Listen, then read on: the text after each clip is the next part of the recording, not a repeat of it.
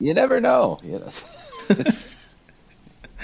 Well, Pastor Roseborough, thank you so much for being willing to come on to Lutheran Answers and talk to me. My pleasure. Good to meet you, Remy. Yes, sir. Yes, sir. So you're pretty well known, I think, overall, for the work you do. I don't want to say against, but against, I guess, the hyper charismatic, kind of touchy feely sort of Christianity and dispelling those sort of things. I grew up in that. I grew up Pentecostal holiness.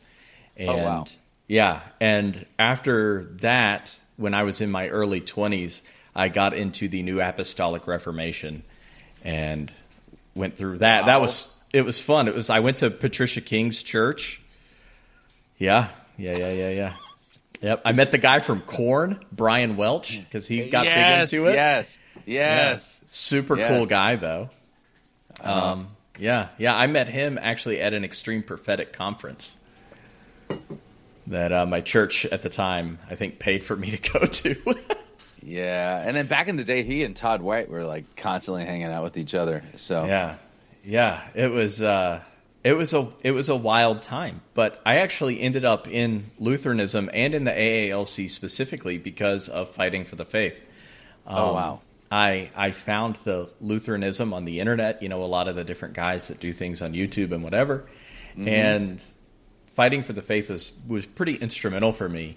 And I said, you know what? I want to go to whatever kind of church that guy's a part of. That's the church body I want to go to. And it was the AALC. Wow. And I said, what are the odds that there is an AALC church in Fayetteville, North Carolina? Because there's only like 80, and they're all over like the Midwest. Yeah. And it turns out there is one. Like, it was 10 minutes from my house. And so, That's awesome. It's coming freshly out of the charismatic thing, I was like, well, that's God, right? Like, that's got to be God. And to this day, I still think it is. But yeah, okay. you were...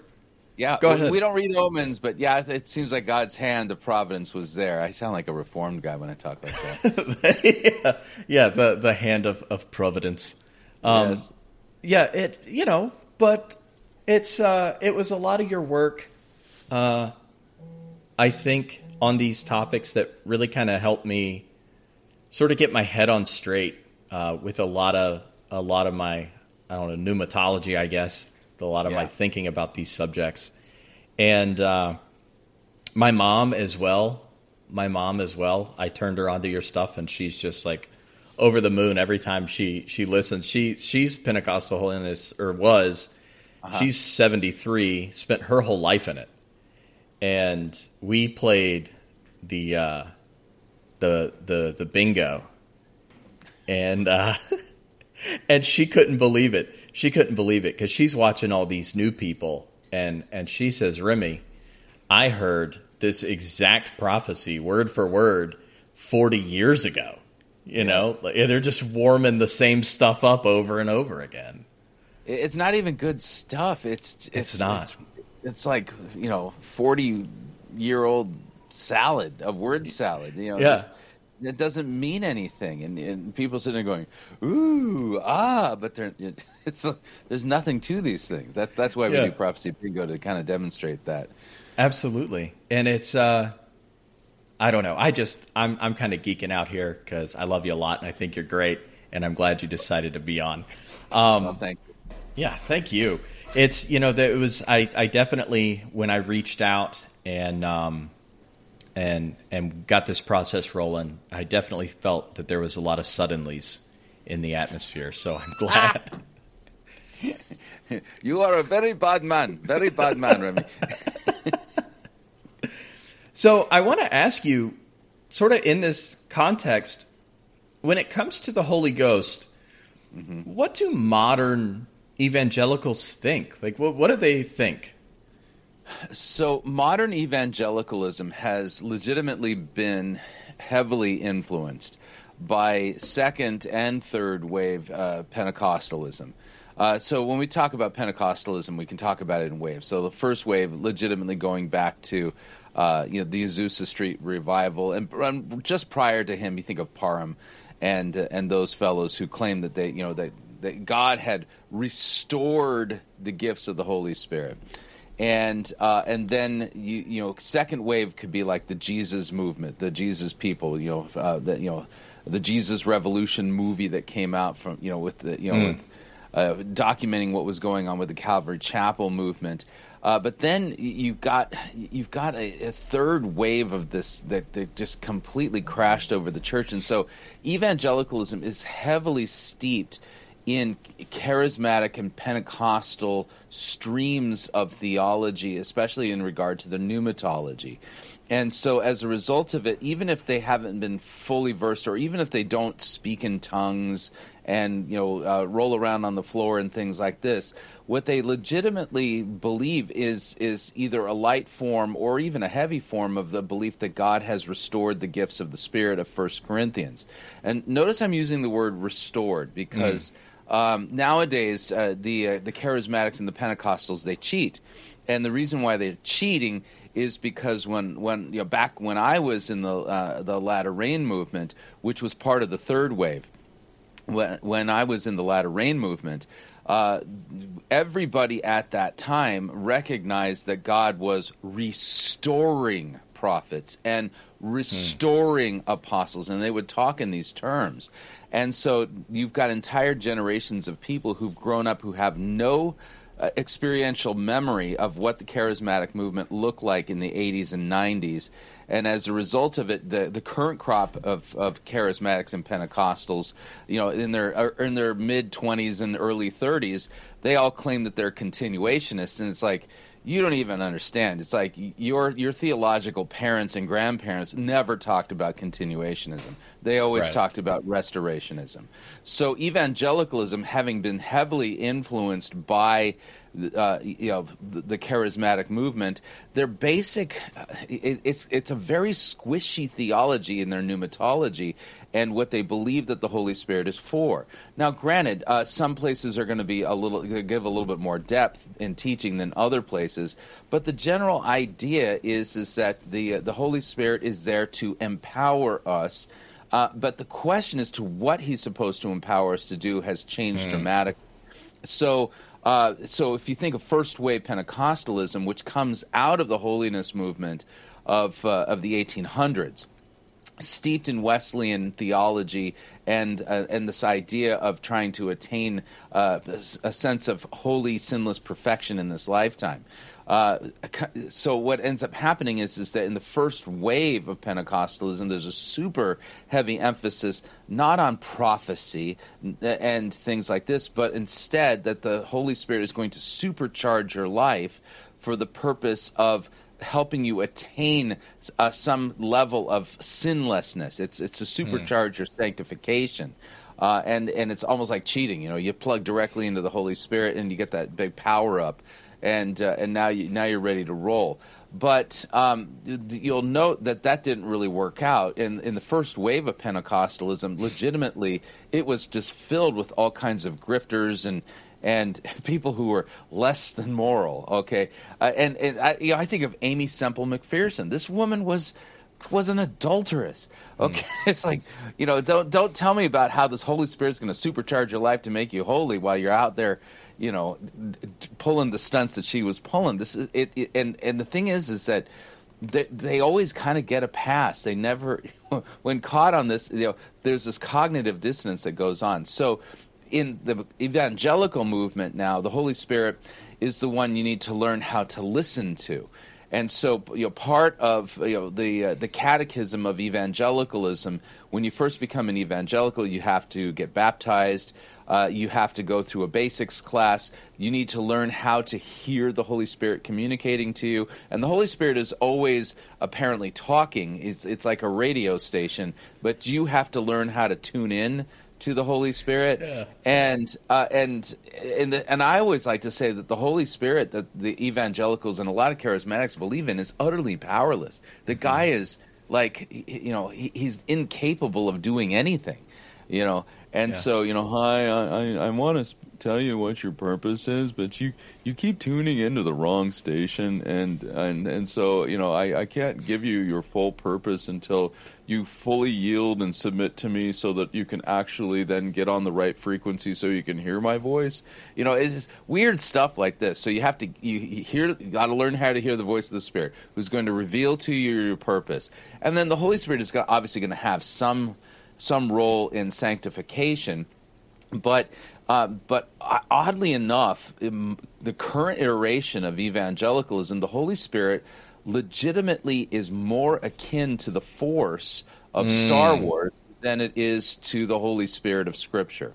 The one who convicts us of our sin, the one who comforts and assures us of the forgiveness of our sins in Jesus Christ. And instead, he's the one constantly nudging or making you feel things. It's like there's a great disturbance in the Holy Spirit, and there's a shaking and a suddenly coming, and stuff like this. And so you have evangelicals legitimately chasing their tails, wondering what their next move is. What is my purpose? What's the thing that God wants me to do? Am I supposed to buy a house right now? Am I supposed to sell my house? Does the Holy Spirit want me to have this job right now? Or does he want me to date that girl or marry that guy? And what's really fascinating is that you have so many people looking for these promptings, they're looking for validation. They're looking for legitimate like signs and omens to help give them guidance on the day-to-day.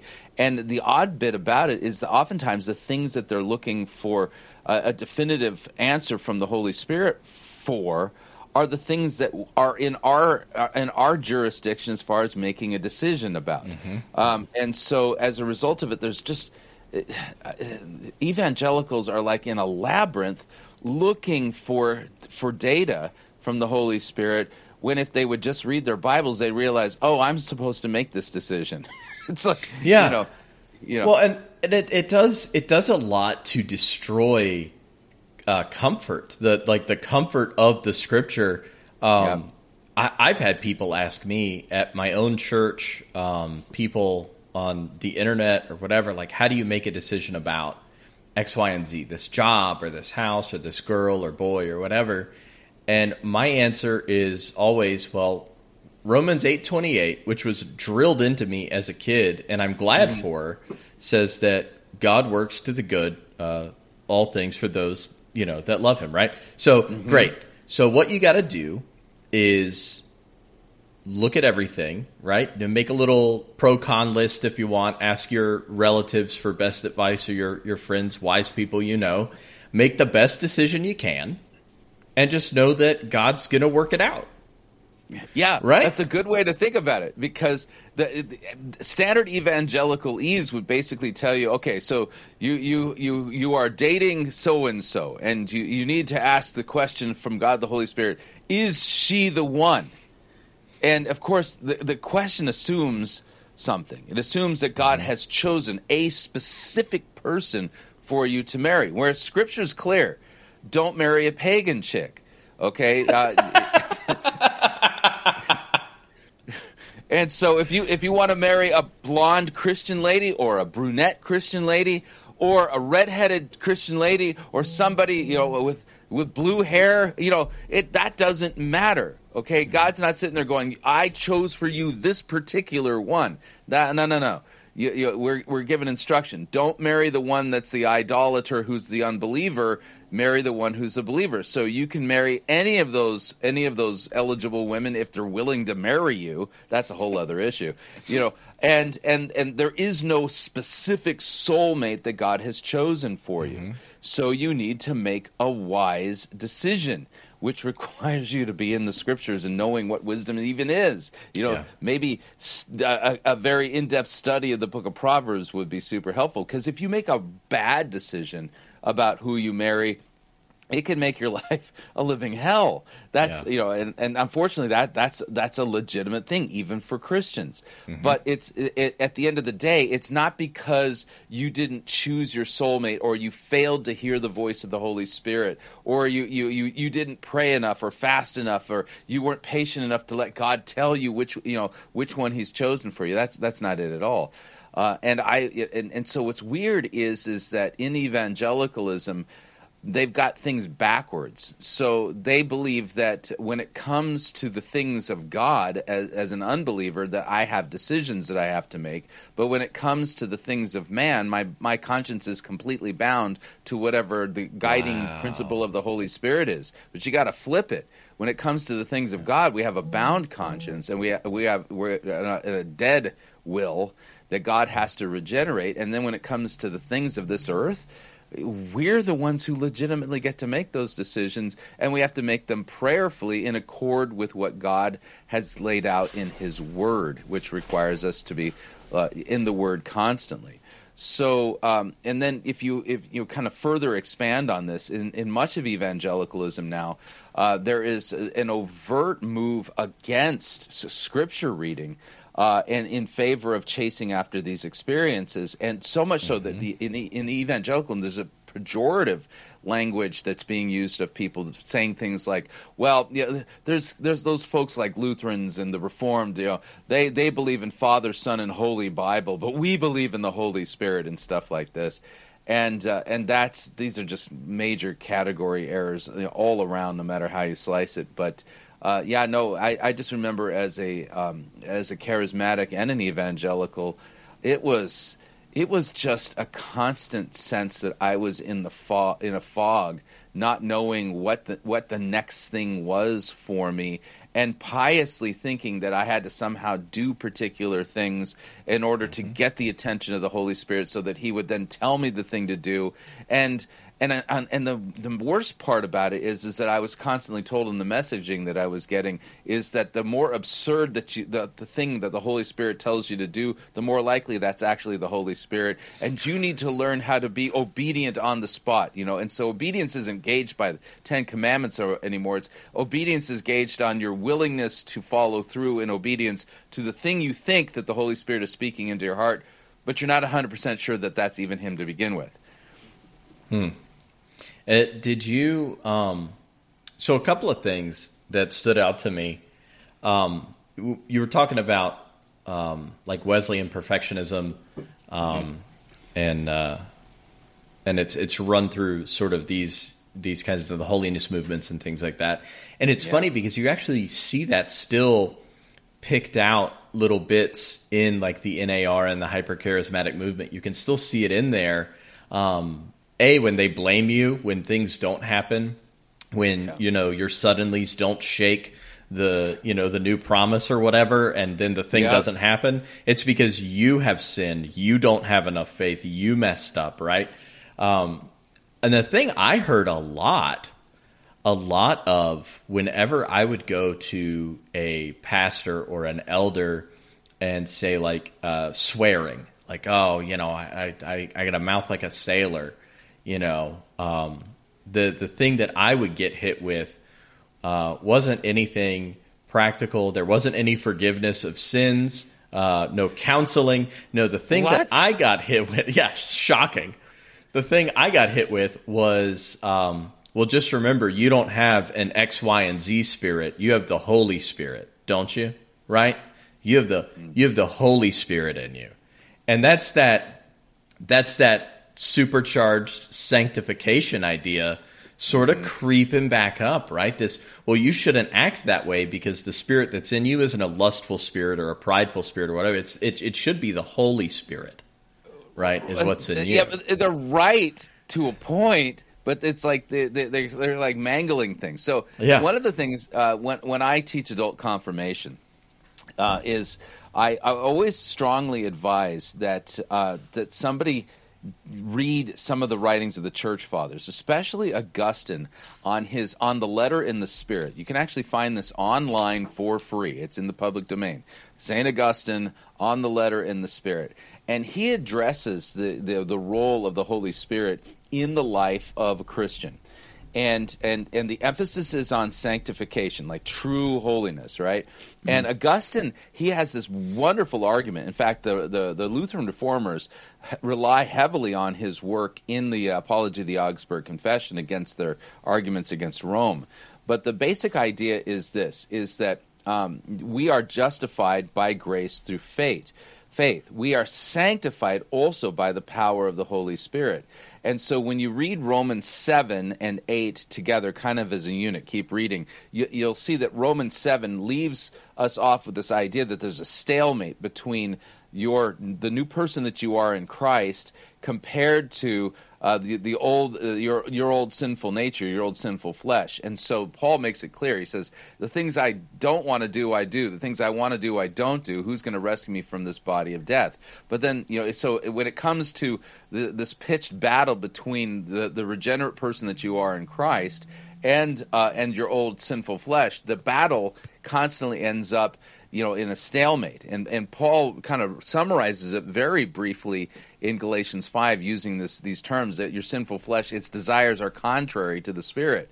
And so Paul in Romans 8, and Augustine picks up on this very heavily, basically says that we are by the power of the Spirit, to put to death the deeds of the flesh, which he then goes on to say requires us to humbly ask God daily to grant us the strength to mortify our sinful flesh, which doesn't sound super sexy to me. That just sounds like it's the drudgery of the Christian life, and that's exactly what it is. And Augustine actually brilliantly argues that this requirement that God has put, that we humbly ask the Holy Spirit to give us the strength to put to death the deeds of the flesh on a daily basis, is a necessary requirement, because if we were to do it on our own, we would brag and then make ourselves arrogant, and then that would put us back under God's judgment. And so when you read the work, it's really fascinating. He basically says, so here's the idea. You wake up in the morning and you say, Holy Spirit, please help me to obey your commands. Your word says not to do these things, but my sinful flesh wants to do these things. And so I want to obey your commands, but I don't have the strength in and of myself to do so. So please grant today that I obey your words and your commands. And so you get to the end of the day, and of course none of us gets to the end of the day without sin. That's just not going to happen. But what's fascinating is Augustine basically says, and so when you get to the end of the day and God, the Holy Spirit, has answered your prayer and given you some progress or given you some strength against the desires of your sinful flesh, you have got nothing to brag about, okay? Because you sit there and go, oh, he gave me the thing I asked for, and he answered my prayer. To him be all the glory. But if in kind of the charismatic parlance, well, I glow in the dark. I have the Holy Spirit inside of me, and I speak in tongues and things like this, and so I can slay demons and command and decree and declare and all this kind of nonsense. And you're just an intolerably prideful being who refuses to recognize just how sinful you are. And then add into the fact that in the modern charismatic movement, you have the weed of the word of faith heresy just running wild. Mm-hmm. You have people legitimately saying, well, if I say that I'm a sinner, then I've negatively confessed. And so when people come up against a sin problem, like we all do, they'll sit there and they can't say, I confess that I am by nature sinful and unclean. I've sinned against God in thought, word, and deed, by what I've done and by what I've left undone. That's a negative confession. Instead, they have to say, I confess and I believe by faith that I am the head and not the tail, that that I am the victor and not the victim, and all this kind of weird stuff. And they haven't asked God for anything. They haven't confessed any sins at all. And you sit there and you go, what is this religion? Because the spirit of this religion, the Holy Spirit of this religion, is a completely different Holy Spirit than the biblical Holy Spirit. And so there is the Holy Spirit plays a vital role in Christian sanctification, for sure. But you're going to have to humbly confess your sins and ask God for help. And then when he gives that to you, you'll have nothing that you can brag about and say that you've accomplished, other than to say, thank you, Lord, for giving me the strength today to obey your commands. It's funny because, as these things so often do, once again, it removes all of the comfort of Scripture, right? Like, and it's when I lose my temper, I'm not shocked, right? I know what kind of person I am, and I confess it every Sunday at church, daily in my prayer time. I know what kind of person I am, and I know, how far off the mark I am on my own, right? But in this charismatic theology, when you're trying to when you're trying to decree and declare your way out of sin, when things don't work out, I find that, especially for me, when I was going through it, it had such a negative impact on my whole entire faith. Like, you almost want to walk away from the faith entirely because, like, why isn't it working? Yeah. So for me, I was a Nazarene when I was in high school. And that's a bad time to be a Nazarene. Okay, Yeah. When puberty hits, especially in the 1980s, when all the girls are wearing dolphin shorts, and it's like and they're a visual distraction of sin, just all over the place. This was not a good time. And I remember going to my youth pastor in the Nazarene church, and understand Nazarene church is the holiness movement of the 1800s combined with a slight element of Pentecostalism. The Pentecostal idea is broken into two branches in Los Angeles at that time. So you had the Azusa Street revival, and then you had the holiness preaching of Phineas Brzee, who was one of the major founders of the Nazarene Church, and he taught that Christians can experience what's called the second blessing holiness. And that's the Nazarene version of being baptized in the Holy Spirit. And once God kind of touches you and you have the second blessing of holiness, you're supposed to be able to, at that point, to experience that perfectionism that Wesley wrote about in A Plain Account of Christian Perfection. Well, it never worked out for me. Okay, I was just way too just red-blooded American heterosexual teenager. Okay, this isn't working out. So I went to my youth pastor and said, I've got a problem, and that is that girls are really cute, and my mind is always going in the wrong direction, and his response was, Chris, don't worry about it, just love God. And he'll do the rest. And it's like, just love God? It's like, do you not understand that the reason why I'm struggling with sin is because clearly I don't love God enough? Okay? Because every transgression of his holy law shows a complete deficiency on my part to be able to love him. And so I was really, really just down in the dumps. And oddly enough, it's those unsatisfactory answers that I got from my pastors when I was a Nazarene that set me up to go into the latter rain. Because I thought these people were just too lukewarm. They weren't taking this stuff seriously enough. Wow. And so, we went. My wife and I, we were engaged at the time. We went whole hog into the latter rain because we were looking for a glow in the dark, supercharged, Holy Spirit powered way to get on the fast track to perfection, and that didn't work out. We ended up just being deceived in a cult. Yeah, we had this is a fun story for you, a fun anecdote. We my church growing up had a spell where we kind of went through several different youth pastors, and the shortest one that he was only there for a couple of months before they fired him. And they fired him because he tried to do confession and absolution. He tried to get people to do a corporate confession, and he encouraged people to come to him privately with confession and do absolution. And everybody was so freaked out by that they fired him. Wow. Isn't that crazy? Yeah, so here's the weird bit. So back when I was a Nazarene, okay, despite the fact I'm supposed to have the second blessing of holiness and all this kind of other stuff, when my wife and I finally got married, we ended up leaving Pentecostalism but stayed in the Nazarene church. Don't ask me why. And pretty quick, pretty shortly after my wife and I got married, we had two kids. And I remember plopping our tiny little children into our minivan and driving off to church. And of course, anybody with small kids knows that these people are unreasonable. This is kids. Tiny kids are not known for their great negotiation skills. Instead screaming at the top of their lungs and stuff like this. And it just cracks me up because I distinctly remember driving into the church parking lot with like my fingers clenched on the steering wheel because my wife and I were arguing over the kids who were screaming at the top of their lungs, and it was like, this horrible thing. But as soon as we got into the parking lot and the parking lot attendants were there, we put on our church face.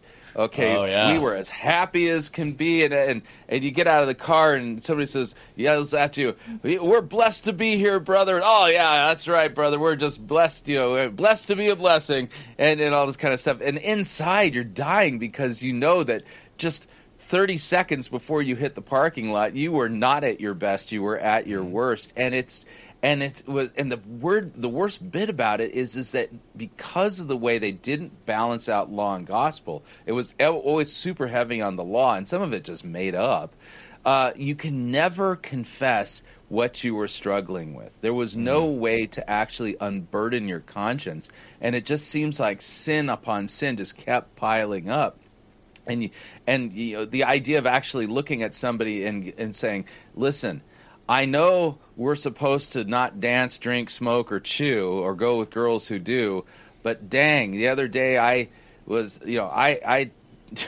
downed 2 beers after I got home from work," and if you said something like that, they go, "Oh my goodness, scandalized," right? And the thing is that they're doing it too. That's the weird bit about it. So you have all these people putting a lot of effort into this facade of self-righteousness that they put on, but at no point do they even connect the idea that the gospel actually applies to Christians. The gospel is always kind of in the rear view mirror. The gospel is the thing you preach to the unbeliever so that they can make a decision for Jesus, and then they get to go into the fun park of all law, and which is not a fun park.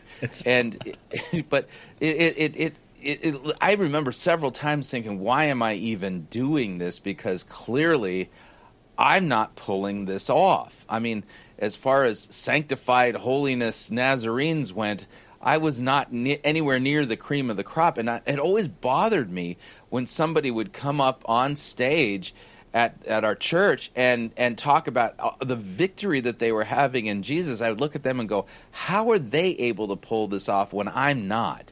I don't understand it, and it really, really defeated me. And it was around that time that I started attending Concordia University, Irvine. That was my first exposure to confessional Lutherans, and I thought these people weren't even saved. It's like, what have I got myself into? These guys look like a bunch of failed Roman Catholics, and the superstructure of their liturgy is clearly offending the Holy Spirit. The Holy Spirit's long gone, and these people, they can't possibly be saved because they're not even trying. And so yeah. I had old teachers because the church I went to had a school, and that was where I was educated. K-12 was at this Pentecostal holiness school, and I had teachers and guidance counselors and whatnot reach out to my mom after it became public that I was a Lutheran and that I was going to school and would hopefully get ordained as a Lutheran pastor one day, and like, this is where I'm at. And I had people reaching out to my mom because they were worried about my salvation. Right. So, yeah. It's funny, too, the weird parallel to Mormonism. When I was involved in the NAR, I lived out in Mesa, Arizona, which I think outside of Utah is the largest grouping of Mormons. And, I mean, I know. I've probably met thousands of Mormons. Even still to this day, whenever the missionaries knock on my door, I invite them in, I feed them, we talk. I love them to death. But it's amazing how many Mormons I knew that had coffee pots, and you're not allowed to have coffee. But they all have coffee pots, and if you ask them, they all say, oh, we make hot chocolate in it. Oh, yeah, we all make hot chocolate in our coffee pots. That's what we buy them for, because they're great for that. But I had a friend of mine tell me, one day, it was just me and him, hanging out, kind of the mask comes down. And he was like, no, dude, we're all drinking coffee. We're not supposed to, but we all lie to each other about it because you can't say that you're drinking coffee, you know. And it's just the weird parallel there. Yeah, no, and see, the thing is that I think the Lutheran Reformers got it right when they pointed out that when it comes to religions on planet Earth, they legitimately argue that there are only two. There are only two religions on the planet. There is the religion of works, which takes on many different forms and has many different lists by which people claim that they can merit God's favor and earn salvation. And the Nazarene Church, because of their incorrect distinction between law and gospel, ends up quite inadvertently, but still it's nonetheless they end up there. They end up as a religion of works. And I remember distinctly when I would hear Dr. Rosenblatt. Dr. Rod Rosenblatt is my mentor, who legitimately I credit him with preaching the gospel that ended up saving my life and keeping me from putting a bullet in my mouth. But Rosenblatt, this was a fellow. When I loaded up on his courses, my first and second year there at Concordia. And one of the things that just really stuck out to me is, number one, he couldn't possibly be saved because he wasn't even trying. But man, this guy kept every single class. He found a way to talk about the fact that salvation is completely by the merits of Christ. That the scriptures make this clear. We do not earn our salvation even in part, but it's given to us completely as a gift by God's grace through faith. And as a Nazarene, when I heard that, I thought he was a heretic. I thought what he was saying was dangerous. And I went up to him after class one time and I said, Rosenblatt, if what you're saying is true and we're saved completely by what Christ has done for us, then you're saying that we can do whatever we want. Because I was hearing it as, well, that's a license to sin. Mm-hmm. It's like, and so he looks at me and goes, well, of course, Chris. He says, well, now that Christ has set you free from slavery to sin, death, and the devil, what do you want to do? And I went, I gotta go. I did not expect that answer, but it's like, I realized that there were like entire biblical categories that I did not even know. And the thing is that my Nazarene experience with the church that I was attending, Pasadena Nazarene, they had bought into this idea of small group Bible studies, and these things were horrifyingly awful. But there was this older couple. They were, boy, I got to be careful what I was going to say here. So I was a teenager, and they were in their 50s, and I'm in my 50s right now. This older couple, this super young couple. Yeah, right. So, my wife still claims she's 29. I don't know how that works, but all of that being said, we'd be in their house, and there was other people from the church, and there was some people that were our age. But what they always would do is that they would start off the Bible study with a reading one or two verses totally out of context. And then, I kid you not, after the prayer, they would go around the room and they would ask this question: what does this verse mean to you? And boy, oh boy, were the answers that we all spewed out just nuts. But the one I can legitimately tell you that messed me up, because at no point did it actually register to me that the Bible actually has a message dictated by the author of Scripture, like the Holy Spirit, and that my job wasn't to figure out what this verse meant to me. It was actually to figure out what did the author intend, what does it mean?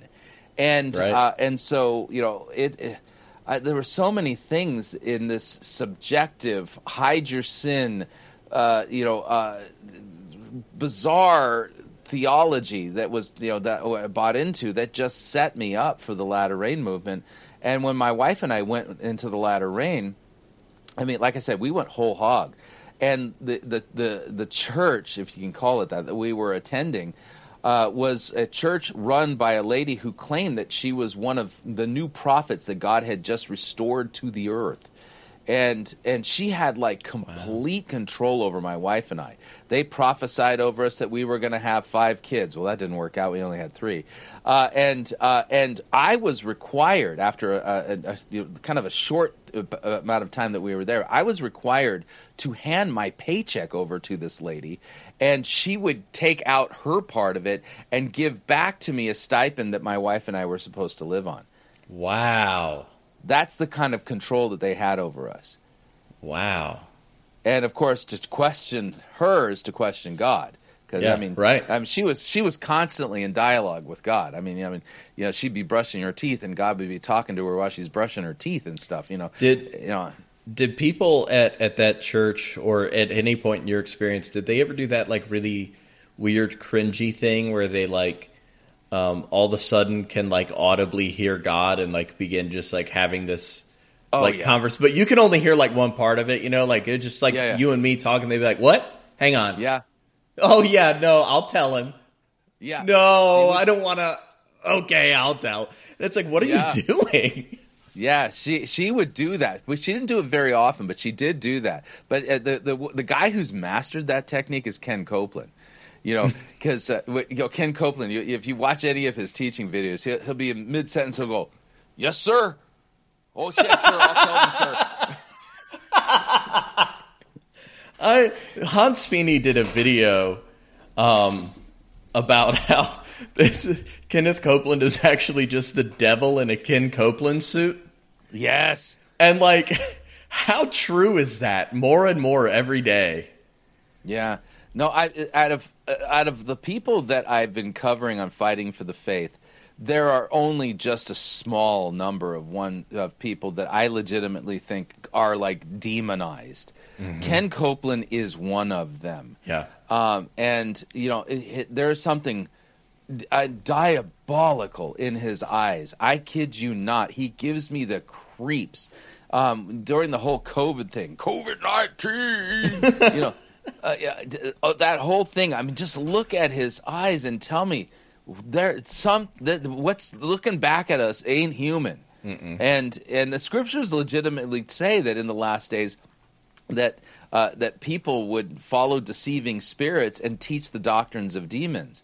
I cannot think of a man who is more fitting that description than Ken Copeland. Especially because you look at other guys that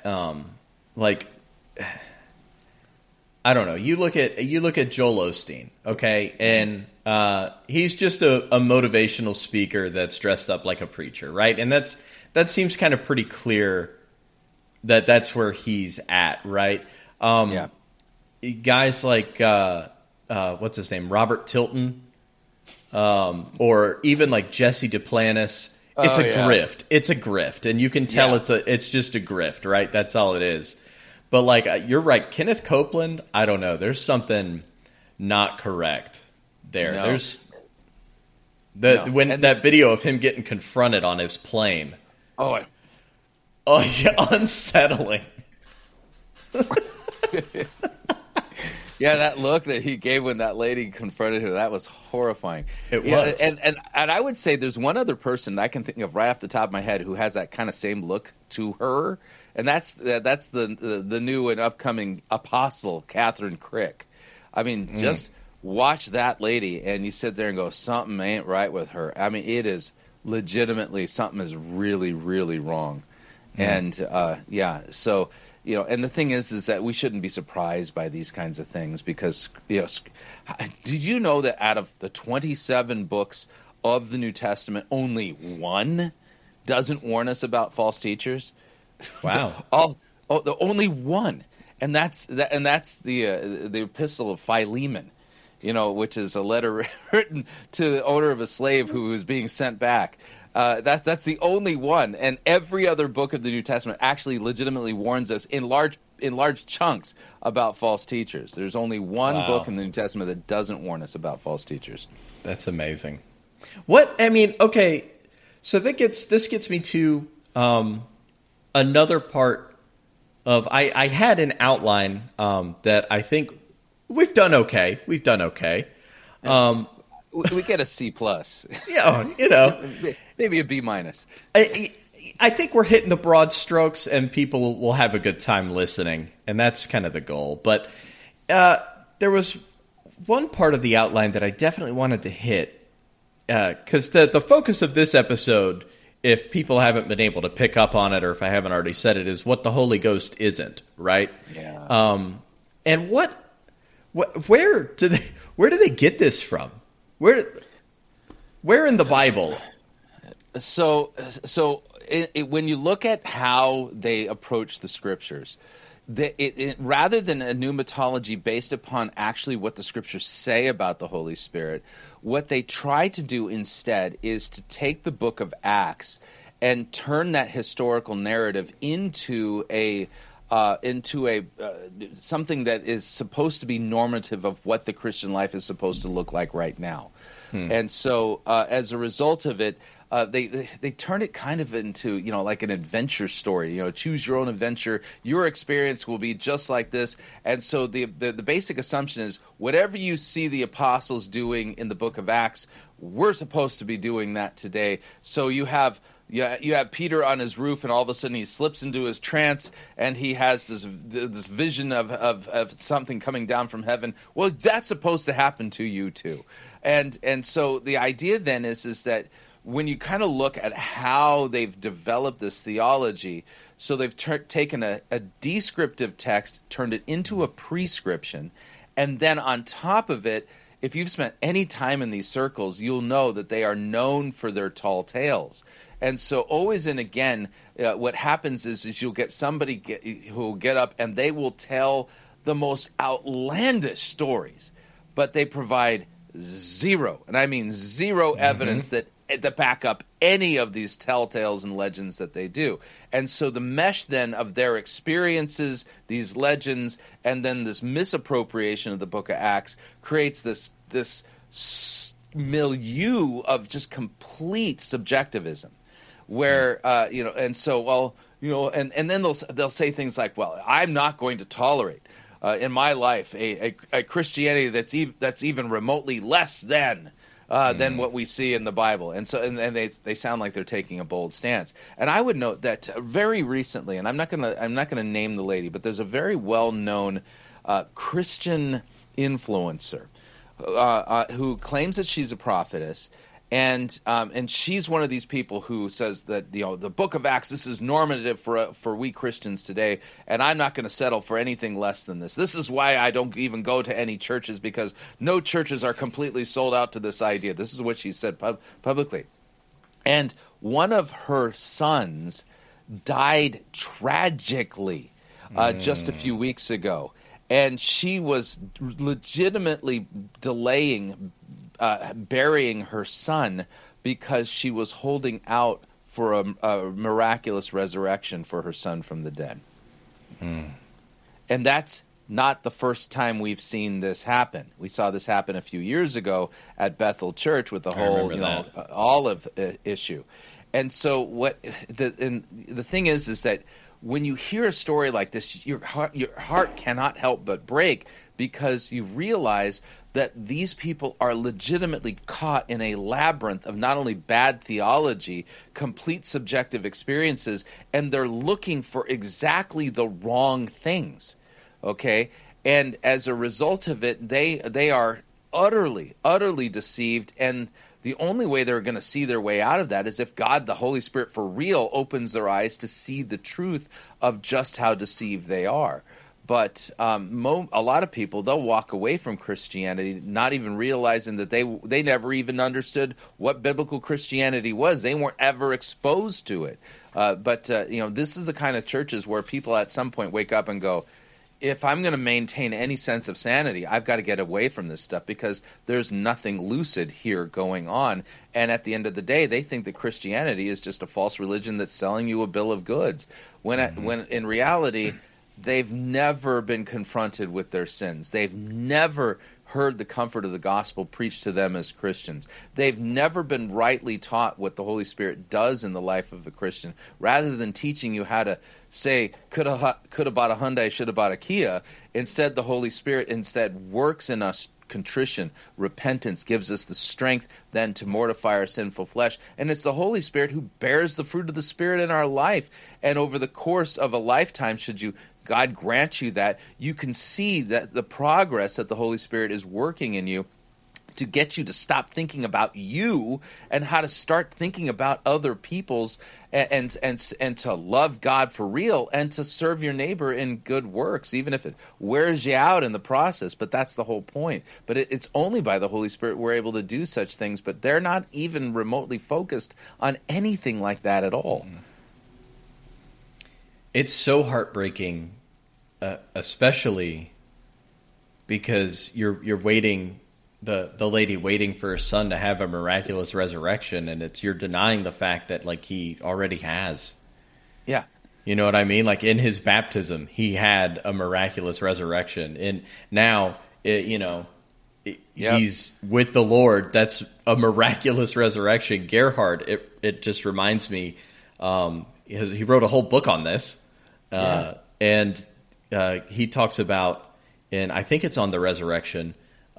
He talks about salvation in like 3 steps, and step number 1 is baptism. Step number 2 is dying. And step number 3 is the resurrection at the end of the age, Right. Yeah. And see, that's the thing. The longer I'm in the Christian faith now as a confessional Lutheran, it's going to sound odd, but I'm 55, so I think I still have a few decades left. At least I think I do. I don't know. But now when I preach a funeral, sometimes I look at the guy in the casket and go, dang, I'm kind of jealous. Yeah. Yeah. Because my job as a pastor, is, and this is kind of another thing. In evangelicalism, they think that the finish line of the Christian faith is somebody making a profession of faith in Jesus Christ. That ain't the finish line. My job as a pastor is to bury people in the faith. They don't cross the finish line until they stop breathing.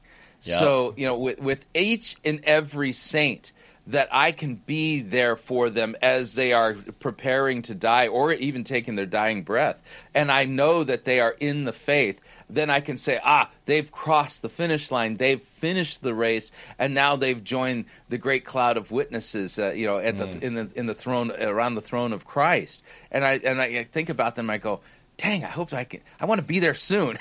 Yeah. And so, and it's that kind of hope then that kind of keeps me going, because slogging through, hours and hours of heresy every week to digest that in order to put together a YouTube channel, it ain't very fun.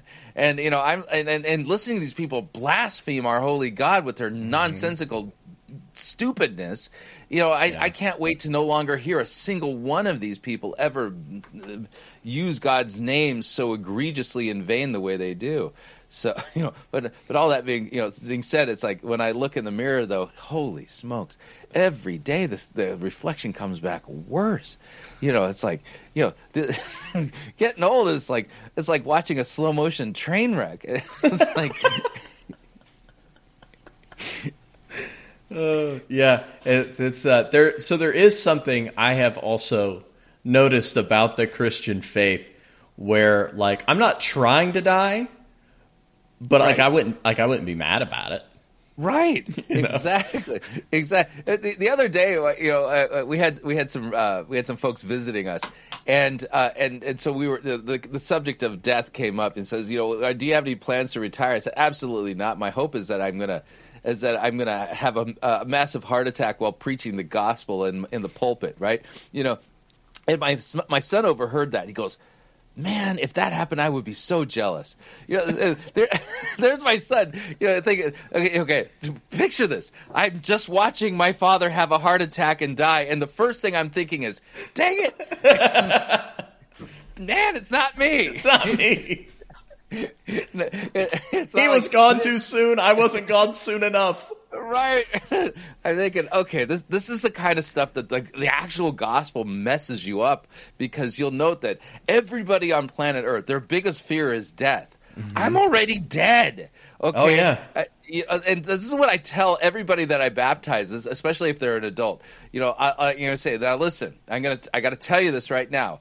I'm going to kill you when you're baptized. baptized. Christ is, you're going to be buried with Christ. You're going to die with him. You're going to rise with him in the waters of baptism. And so that being the case, we can legitimately say for everybody who's a baptized believer, you've got the death thing already done. Okay.